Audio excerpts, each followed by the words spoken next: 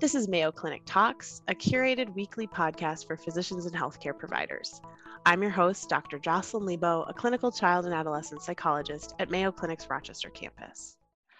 We've talked a lot on this podcast about how serious eating disorders are and how evidence-based FBT treatment is scarce but effective. Today, however, we want to take this a little bit further and talk about what we've been doing in our clinic to adapt evidence-based principles to address eating disorders at the point of primary care. Though typically the responsibilities of the primary care provider are limited to identifying eating disorders, referring these patients, and medical management, primary care providers have vast experience empowering caregivers to help their children change behavior. Because of this, equipping primary care providers to deliver evidence-based interventions for restrictive eating disorders has potential to expand access to early intervention and improve outcomes. This episode is the fifth in our eating disorder edition, focusing on treating eating disorders in primary care. This episode will discuss strategies informed by evidence-based FBT principles that can be used by a primary care provider to address eating disorder symptoms. Today, we're joined by Drs. Paige Partain and Angela Matke, Mayo Clinic Children's Center pediatricians, and two of my colleagues and collaborators in the Mayo Clinic Primary Care Child and Adolescent Eating Disorder Clinic. Thanks for joining us, Paige and Angie. Thanks for having us back again. Yeah. I wanted to kind of start by talking about what we're doing in our clinic and then really sort of distill it down to the principles that the primary care provider at home, without sort of the infrastructure we have, can use in their day-to-day interactions with patients to provide a little bit of intervention. This can be really useful when you don't have someone to refer to, or if you have a patient on one of these really, really long waiting lists to get into specialty care. Like I said, I think that primary care is so useful in halting the progression of symptoms and in totally reversing symptoms if they're kind of armed with some of these strategies. What we do in our clinic has been informed by a family-based treatment, which is the first-line evidence-based treatment for these kids. And really, we've used some of those principles, but modified them for primary care. Angie, do you want to talk about what an average visit in our clinic kind of looks like? Yeah, absolutely. And I think, it can be really applied to what their primary care providers could be doing is if they're bridging some of these patients. I mean, this is exactly what Dr. Partain and I do, because we don't always see our own patients too that we identify in our clinics. We'll often send them to see, one of our partners in our clinic or one of the more higher levels of care. So the very first thing is that we have nurses that are trained in FBT as well, and they do an incredible job really helping partner with us in delivering this care. So the first thing they do is they room the patient, they'll get the vital signs, and they'll go get their weight with them. And in our clinic, we do an unblinded weight unless there's specific concerns that knowing that weight really causes problems with our treatment in that moment, but eventually we will get them to know what their weight is as part of the process. And so we'll have them wear the same amount of clothes at each weight. And if there's any concerns that they're hiding things, they have tons of layers on, they'll just put them in a gown. So pretty simple. The goal for weight gain is about 1 to 2 pounds per week. We use kilograms. So that's about 0.4 to 0.8 kilograms per week. And that's really important to make sure that you're making progress. That's just like very fundamental part of FBT is making sure that you are having sustained weight gain. And we know that especially in the first month of treatment or so, that weight gain goals and hitting that is going to be really important. And Jocelyn, maybe you could speak to that a little bit more. I think your point about unblinded weights is a really, really important one.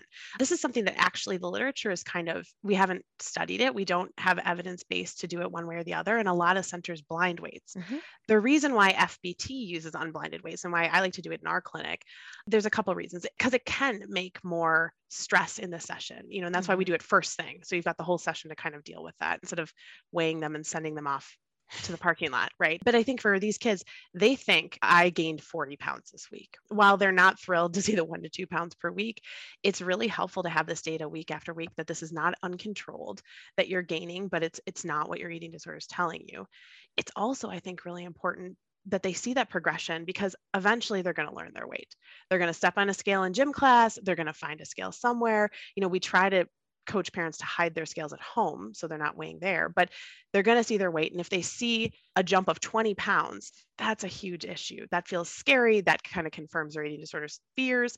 Seeing it week after week, it's an exposure, which is a pretty evidence-based psychological principle. They can get used to this in sort of stepwise progressions. I just wanted to make a point of that because I do think that it can be uncomfortable and the instinct is let's just not deal with it. But again, it's eventually going to come out. I do think too, if you're unblinding weights, one of the experiences that I've had is it's important to, at the very least, work with the whole team, especially your nursing colleagues, about how to react to that weight. I think it's easy if you are aiming for weight gain to get really excited and sort of overly reactive toward that, but it's going to be really hard for patients to tolerate. I've had a few cases where well-meaning primary doctors, say things about, what a great job. Oh my gosh, do you have rocks in your pants? Like, look how much you gained in 1 week, trying to encourage them, but that's really, really hard for the patients. And it's really more about having just a neutral approach to whatever the weight is. Like, here's your weight this week. This is what it is. So kind of helping to talk that through with your team as you're rooming the patient in the first steps of the visit so that you sort of set things up for success. I think that's such a good point. And I'm so bad at that. I'm so guilty of being like, yes, we did it. High fives all around. And it doesn't feel like that to the patient. And it's also in FBT and in our interventions, we're taking this off the patient's shoulders. We're empowering parents to really monitor meals and push weight restoration as the first priority. When we do that, by congratulating the kid, it kind of does imply this was your fault, which can really make it harder for the eating disorder thoughts. And after the weight is entered in and graphed and we've got all that information, what happens next? Yeah, so the next part of the visit involves problem solving. So, did they gain weight? Did they not gain weight? To really get an idea, especially if they didn't reach our weight goals for the week, is understanding kind of what that week looked like. What was the consumption like? What was it like at mealtime? Who was monitoring? Who was preparing? Those kind of things. And I usually get at this by kind of starting first with what went really well this week, because if these sessions are so heavy and they always feel like they're failing all the time. I'll hear back from families. It's just, let's focus on what went well first and then build on from like, okay, what were the challenges this week? And it's really important, and we'll get to this because this is part of the principles of FBT, is really to empower the families to come up with solutions to some of the challenges and problem solve things together with us, but also on their own about how they can change things a little bit. And then the last thing is, when you're doing this, it can be really uncomfortable. And maybe like Paige has other thoughts on this, but sometimes depending on the patient, they really struggle with having these conversations either while they're there or not. And it sometimes can be counterproductive with them in the room, because maybe they will counteract everything that the parent says and nothing is better. There's no improvements, their appetite's not better. And their parents are sitting there going, shaking their head behind them, going, what? No, like I'm seeing complete opposite. Like, I have my child back. They're eating, they're hungry. I'm not seeing them fixated on cognitive distortions anymore. And so sometimes we'll have the patient actually leave the room because really the intervention is with the parents. And if they're being counterproductive to achieving those goals, or frankly disruptive, sometimes they're rude, angry, get up and leave, we'll just excuse them and work with the family. Yep. I think it's something that's goes against what we typically learn when we're training as providers. We typically always just talk with the adolescent one-on-one. We don't always make time to talk with the parents one-on-one, but I have found that particularly early in treatment, when the patient is still really struggling with those cognitive distortions and with all the distress that the eating and the weight gain causes, it can be helpful to have them step out of the room for some of the really more concrete, nitty-gritty problem solving. So I'll often kind of balance it by having a little bit of time with the teen first to just give them a chance to feel heard and to help me understand where they're coming from. And then I'll say, okay, we're going to flip flop now. So I'm going to have you sit in the waiting room for me for just a couple of minutes so I can chat with your mom. So I think that normalizes it a little bit too, and helps them understand like this is all part of the normative part of your treatment. Mm-hmm. What we're talking about here is our intervention for restrictive eating disorders for patients who are underweight. So what we're doing is charging parents to monitor meals to get their kids to gain weight, because that is the most important thing. Weight restoration has been shown to be the driving factor behind the resolution of psychological and physical symptoms that come with an eating disorder. Paige, you want to speak about how we kind of push this weight restoration? What sort of special things parents need to know in order to be able to do this? Yeah, absolutely. I think core to this principle really taking the front seat is making sure that you hammer it home in that initial session when you're talking about the fact that food is their medicine, and that we're not going to get them better psychologically until we get them gaining weight and we help essentially stop their brain from starving. So once you've done that, then the focus becomes, how do we do that? And how do we push through this weight restoration? Because the reality is that from a physical standpoint, what happens in their bodies as we are restoring weight is that their metabolism often goes from very restricted, burning very few calories to try and preserve what they have, to then all of a sudden going, oh my gosh, food, and sort of jumping into overdrive. And so it's not uncommon for these patients to require 3,000, 4,000, even 5,000 calories in a day just to gain that half a pound or pound a week. Do you usually give them a calorie limit or a meal plan in session? Oh, that's a great question. I don't typically. I find that often that causes more fixation on the food. Now, that being said, occasionally if I'm talking with a parent one-on-one and they're wanting more concrete information about like, am I giving them enough at the meals? Like, here's what I'm giving them. It's this many calories. Sometimes I'll give them some general guidelines like, no, 300 or 400 calories in a meal is not typically what we want. We're going to need something a little bit more than that. Like, that's about the amount I would want in a snack. Or, if we're making them a calorie dense shake, maybe let's aim for 400 or 500 calories with that. But typically, I'm not giving like daily calorie goals, especially not to the patient, but often not to the parents either. We just sort of want to get a general sense of what they're eating in a day and then recognize that, okay, weight restoration is key, but in order to do that, we're going to have to be literally what I call treatment eating, which is like eating way more than you would in a typical day for a typical teenager, because that is what their body needs. And I think that's in line with FBT principles, right? FBT is about what can the parent sustain over a long period of time, because this is a marathon treatment. And so this idea of very, very rarely would we have a parent counting calories, recording food, doing these things, because it really makes it cumbersome and difficult. I joke that like what I do is the most simple. If your weight goes up, good. If your weight is the same, you need to add more. And if your weight goes down, we need to eat a lot more. It's really based on that sort of data. Do you give them a meal plan? How do you kind of talk about what types of food, Paige? I think at the end of the day, we focus on getting calories in. I say that, and we talk about not focusing on calories, but thinking about calorie dense foods. So I don't typically give them a specific plan, but what I do is we sort of break down what are they eating right now when you go through that week, when you do that week in review, like Dr. Mackey was talking about, and then where can we put in more of the calorie dense foods? Because the reality is they're going to feel really full. They're often going to tell you they're not hungry or that their stomach hurts. And so we can't get them all the calories that they need in a salad. They're going to have something that is more nutritionally dense. And so I tend to focus on those kinds of foods and make sure that we're getting those at least several times a day. So I think about things like nut butters and protein where you can get them, and kind of higher fat foods and additives like adding olive oil when you're making pasta, or including butter when you're having vegetables, or those kinds of things, so that we can really get the calories in over the course of the day, sort of spaced out over the course of the day. And that it really is an unusual way of eating, right? I have people mixing heavy whipping cream into their milk, doing things that you were not going to do long term, but just during this period. What do you do about exercise? If they're coming in every week and they're meeting their goals and they're gaining weight, I'll often give them a little bit of privilege in terms of their exercise or their sports, as long as that's medically that they're stable. So often in the very beginnings, if I'm concerned about medical stability, we're going to hit the pause button on exercise for a period of time until I see their heart rate come up, until their EKG normalizes. But then as we move forward in treatment, I think it's really important for them to be able to have some sort of exercise. We're asking them to do something incredibly difficult, incredibly mentally strenuous. And so having that ability to have an outlet and exercise is going to be really good for them. But I think it's a very careful balance. So as long as they are making progress, I'm okay letting them continue sort of what they're doing in exercise. Often I'll give them more specific guidelines in the beginning. I'll say, let's try some walking this week and see how you do going out and taking some walks. And if you do okay, and it's a cross country runner and they want to go on some runs, okay, why don't you do a couple of like 30-minute runs this week and see how it goes, and sort of give them more specific guidelines around that, as long as we're still making progress. Mm-hmm. And so we've talked a lot about sort of what you want these parents to do. You want them to feed their kid a lot. You want to keep them from being overly active. You want them to be monitoring these meals, but how do you teach them how to do this? What should they expect? I think it starts by teaching them really the core principles of FBT first, to give them a foundation of kind of then how to do it. So I'm just going to kind of briefly go through them and then talk about how the actual like refeeding happens. So in order to like even start FBT, you have to have this agnostic approach, meaning that we don't know what the cause was. And we really have to get that through the family to make sure that we can move on to our next step of refeeding and focusing on that. And in the same aspect of like removing the guilt, blame, and shame that goes along with eating disorder. So that's like number one. And then the next thing is we need parents to refeed their child. That is the fundamental to FBT. And we need to take over everything they can about decisions about food and empower them that they can do this.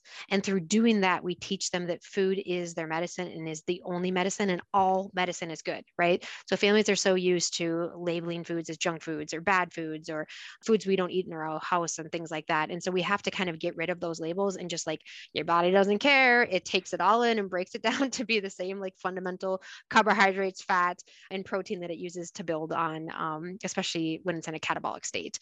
And then we teach families, because food is their medicine, and this is so fundamental, that if their child had a chronic medical condition that they had to take medication for every day, would you let them take half of their epilepsy medication? Or more specifically, we really use this medical metaphor in our practice with cancer. And cancer is a super heavy, it's a super real thing. And it really gets at a lot of these principles I just talked about.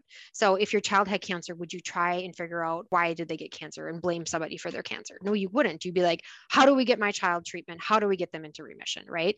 And so it's the same idea. And we can use that same medical metaphor when we come to talk about taking all of their treatment and all of their medicine, and why we can't let them not do it. And so I would explain to them that they can't take half of their chemotherapy. Or if your kid didn't feel good and didn't want to go in and start their treatment for whatever it might be for their cancer, you wouldn't be like, oh, they weren't feeling it today, we're just going to cancel this round of chemo. You know what I mean? Like, we'll try it next week. No, that's never going to happen. Your child is always going to get their treatment. And we need to do that for eating disorders because they are just as serious. We've talked about previously, 20% of patients can die, up to 20% of patients can die from complications of their eating disorders. And when we look at cancer and we pull that same medical metaphor through, if their child had ALL, which is the most common type, as all these listeners know, of childhood leukemia, about 90% of kids will be able to survive and go into remission after 10 years of treatment. But with eating disorders, it's 20%. So why is there that flexibility around eating and not finishing their food? There shouldn't be, and there can't be, because they have to get all of their medicine. And kind of using that lingo is really, really powerful with their children, instead of using bargaining and not completely having them eat it all. I think as a provider, that medical metaphor is a really helpful touchstone for me, because you get these families who come in and they really want, we paid for this class trip and, she's been looking forward to it. And you're like, oh, I really want to make this happen for you. But then I'm like, wait, would I be like, okay, we'll just pause your chemotherapy for 2 weeks while you go to Disney World with the band? Like, no, I wouldn't. It helps me kind of get my head straight with this a lot of the time. Yeah. Another really important thing that families need to do is really separate the illness from their child, because as we start this refeeding process, their child is going to potentially look very different than anything that they've experienced. They might have this super compliant, always respectful child that all of a sudden is angry and smearing grape jelly, like you have referenced with some of your patients, taking grape jelly and smearing it on their parents' face when they didn't want to eat it, right? And that any type of those kind of escalation of behaviors, refusal of food, avoidance of food, where we see the escalation of kind of behaviors or mood or anxiety with that is all the illness. That is us poking the bear of their illness, and that is not their child. And I'll kind of even think about it like a devil sort of on their shoulder, and that's the devil kind of doing all this sort of stuff. And you still have your child, and you're going to get your child back as soon as we get that eating disorder kind of out of your child's brain, where it's consuming and just controlling every decision related to food. I think that's great. And I think that helps with that sort of reducing guilt and blame too. Parents feel like they caused this, which we know that they did not. And they also blame their kids. They're mad at their kids. It looks like their kid is acting badly, right? Making a choice. And this idea that this is not your child. Your child feels so guilty for what they're putting you through, even if they'll never show you or tell you. This is the eating disorder taking over. I think that's so powerful. This is great. We've talked a little about the role of nursing, but in order to really tackle these disorders, you really need all hands on deck. Paige, do you want to talk about how we can kind of leverage our team, whether it's, nursing staff, people who work with us every day, or specialists? Yeah, I think that's a hugely important part of being successful, particularly from a primary care setting, is having an entire team that can work around this. So I think in a primary care setting, the way that we really leverage our nursing colleagues is by helping them understand some of the core principles. My nurses are always looking to learn and to sort of grow, and they've asked me lots of questions about this. So over time, they've started to really pick up on many of these principles of recognizing this isn't your child, it's not your fault. The food is their medicine. This is crucially important. And so they can always be there to back up the message, even if it's a day that they're calling in and I might be out of the office. They're also hugely important for that in-person interaction, like we talked about in the office, and really trying to just maintain neutral and help start the visit off on a really helpful foot, but also recognizing the importance of getting an accurate weight and making sure that, for instance, our orthostatic vital signs are accurately done and reflective of the patient's true medical status. So I think that they can be helpful on so many levels. We're very sort of blessed to work with nurses that have had extra training in FBT and in eating disorders in our specialty clinic, but even the nurses in my typical primary care clinic have picked up on a lot of these things and are really helpful in terms of reinforcing a lot of these concepts when I have a patient who's coming to see me outside the specialty clinic. Mhm. If I have patients that are seeing subspecialists, other, pediatricians, maybe they're seeing peds GI, maybe they're seeing endocrine, I think it's really important that we coordinate with those subspecialists and really try to stay on message. So, if they've been through a full subspecialty workup, maybe they've been to peds GI because they were having a lot of weird symptoms that we couldn't quite put our finger on. We thought might be the eating disorder, but maybe they've gone there, they've had a full lab workup, they've had a scope. We didn't find any pathologic gastrointestinal cause for their symptoms. We suspect that this is all related to their eating disorder. I think it's crucially important when their doctor reinforces the importance of our treatment and particularly the importance of weight gain. I found that I've had much more success when that's the case, when I'm partnering with those subspecialists. So, sometimes particularly early in the treatment of a patient, I call and I talk with the subspecialist too, because, I want to make sure that I'm keeping a really nice broad differential and that I'm not sort of prematurely settling on an eating disorder. So I like to talk with them a little bit to sort of use multiple brains as we're looking at this and saying, hey, what else are you thinking? I'm really worried about the possibility of an eating disorder. I'm seeing these things, but I'm also seeing these symptoms. And I think if you partner with them from the beginning, as you're looking at some of these complex cases, then once you go through the medical workup and you feel more confident in your diagnosis of an eating disorder, it's much easier to have them backing you up and really staying on message in terms of the treatment, particularly in cases when patients might have started at a higher weight or a higher BMI. I think we as medical physicians are sort of trained from the beginning to think high BMI bad. And I think it's important for them to recognize if this is a patient who's lost 30 or 40 pounds from a BMI that started at the 90th percentile, yes, we're going to have to ask them to gain weight. That's the way their brain is going to heal and get better. And so I definitely have a lot more success in those cases when I'm partnering with the subspecialists from the get-go. It really helps the parents too, I think, to hear it from multiple doctors and they're hearing something consistent. So it really hammers things home and gets them bought into the treatment because it's a hard treatment. If they're not bought in, it's going to be really, really challenging to be successful. So when it comes to meal monitoring, Angie, are there specific things that you tell parents? Are there things that are helpful? The most important thing is if parents can monitor all meals and snacks, that is going to be the ideal situation. And that is classic manualized FBT, the person doing all of the feeding and the choosing and the monitoring to make sure all of the meal is completed as a parent. But in reality, and I feel like in our FBT PC model, sometimes we have to use a little bit more flexibility and getting other people involved, and sometimes graduating to unmonitored meals for certain times of the day. So whenever possible, breakfast, lunch, dinner, and 3 snacks throughout the day would be monitored by a parent. And if this is possible for a family, I have families that go to the school and their child comes out and eats in the car with them, or they go home for lunch and they eat their meals there. A lot of times we get the school involved pretty quickly because that's where children spend the majority of their time, especially in a non-virtual schooling environment. So we will get the school involved, and children with an eating disorder will qualify for a 504 if needed. And the schools are often willing to partner with on this to get somebody involved with meal monitoring. So it can be any type of adult, but they have to understand what it is and what they need to do. So it can be a nurse, a school counselor, or some other person that they've identified. Usually this tends to be a carrot that we use with our patients, and that if they're gaining and they're eating everything that we need, we don't have to sometimes get as restrictive with where they can eat, who they can eat with in their school environment. But sometimes we have to start like that because things are so severe in the beginning and then pull back later as they are continuing to gain weight and their brain is getting a little bit healthier where they actually can eat without an adult kind of making them eat.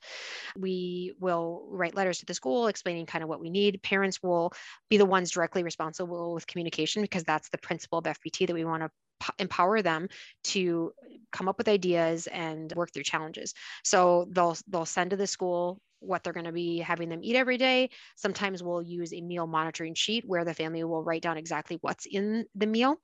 and what's in the snack, and then they will mark off how much was eaten in case something gets tampered with, food disappears on the way. This doesn't happen very often, but it does happen, and it's part of the disease process. And so sometimes parents will even need to have everything taped up, and they'll need to write it all down, and they send it each day with the meal, or they email it directly to them, and then the person will email it back with how much they've eaten and stuff. I will often tell the school that the kids cannot return to whatever lesson or school environment that they were in previously until they've completed all their meals.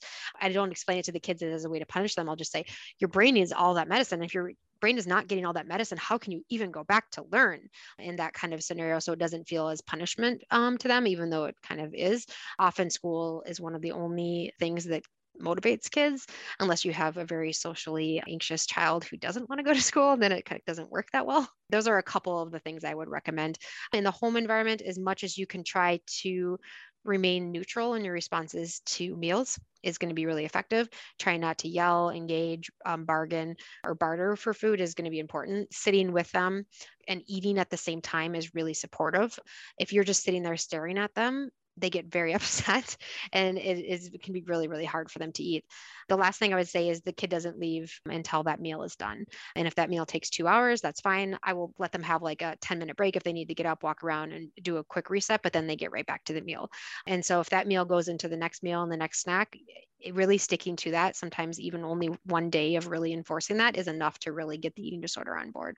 I like that. I think we talk about life stops until the food is gone. And, if the kid is eating, studies show that distraction is actually really helpful. So talking about other things, playing games, that's all great. But if they're just on their phone and not eating, that's not going to fly. Life has to stop. Yep. What about for those kids who will self-induce vomiting after meals? How do you monitor for that? Parents, there's no going to the bathroom typically an hour after meals. And then if they do go to the bathroom, door stays open or a parent goes with them. Sometimes parents will just take off the door to the bathroom, but there are the self-induced vomiters that sometimes will vomit in their room. They'll vomit into bags of vomits. They'll hide them, all those kind of things around the house. So that just means that the kid stays with them. So they stay out in their environment. And if for those kids during that time, distraction is going to be key, and making sure that they aren't focusing and ruminating on what they just ate and how they feel. So spending time with them, doing homework, playing games, going for walks, kind of all of those things that are going to help both build that home environment, and that relationship with their child is also going to be really helpful in those situations. And then at school, I would tell them the same thing about, not going to the bathroom after meals is going to be really important. I think it's worth mentioning that there are resources out there. There are some that are better than others, but the ones that we really like to use, I think everyone in our clinic, including the nursing staff, has read the parent manual by James Locke and Daniel LaGrange. It's called Help Your Teenager Beat an Eating Disorder. This is a really nice introduction. It's written for families to what eating disorders are and what they do to your kid. They also have a treatment manual, but the parent manual tends to be a little more readable. We also have families go a lot of the time to the Feast website. This is a nonprofit that was organized for parents by parents who have had children go through this. It can be a really helpful resource. We'll include a link to that in the show notes. We've been talking about the treatment of eating disorders with Dr. Paige Partain and Dr. Angie Mackey. Thank you guys both for your time. Yeah, pleasure to be here. Thanks for having us. If you have enjoyed Mayo Clinic Talks podcast, please follow us wherever you get your podcasts. And for everyone, stay healthy, and we'll see you next week.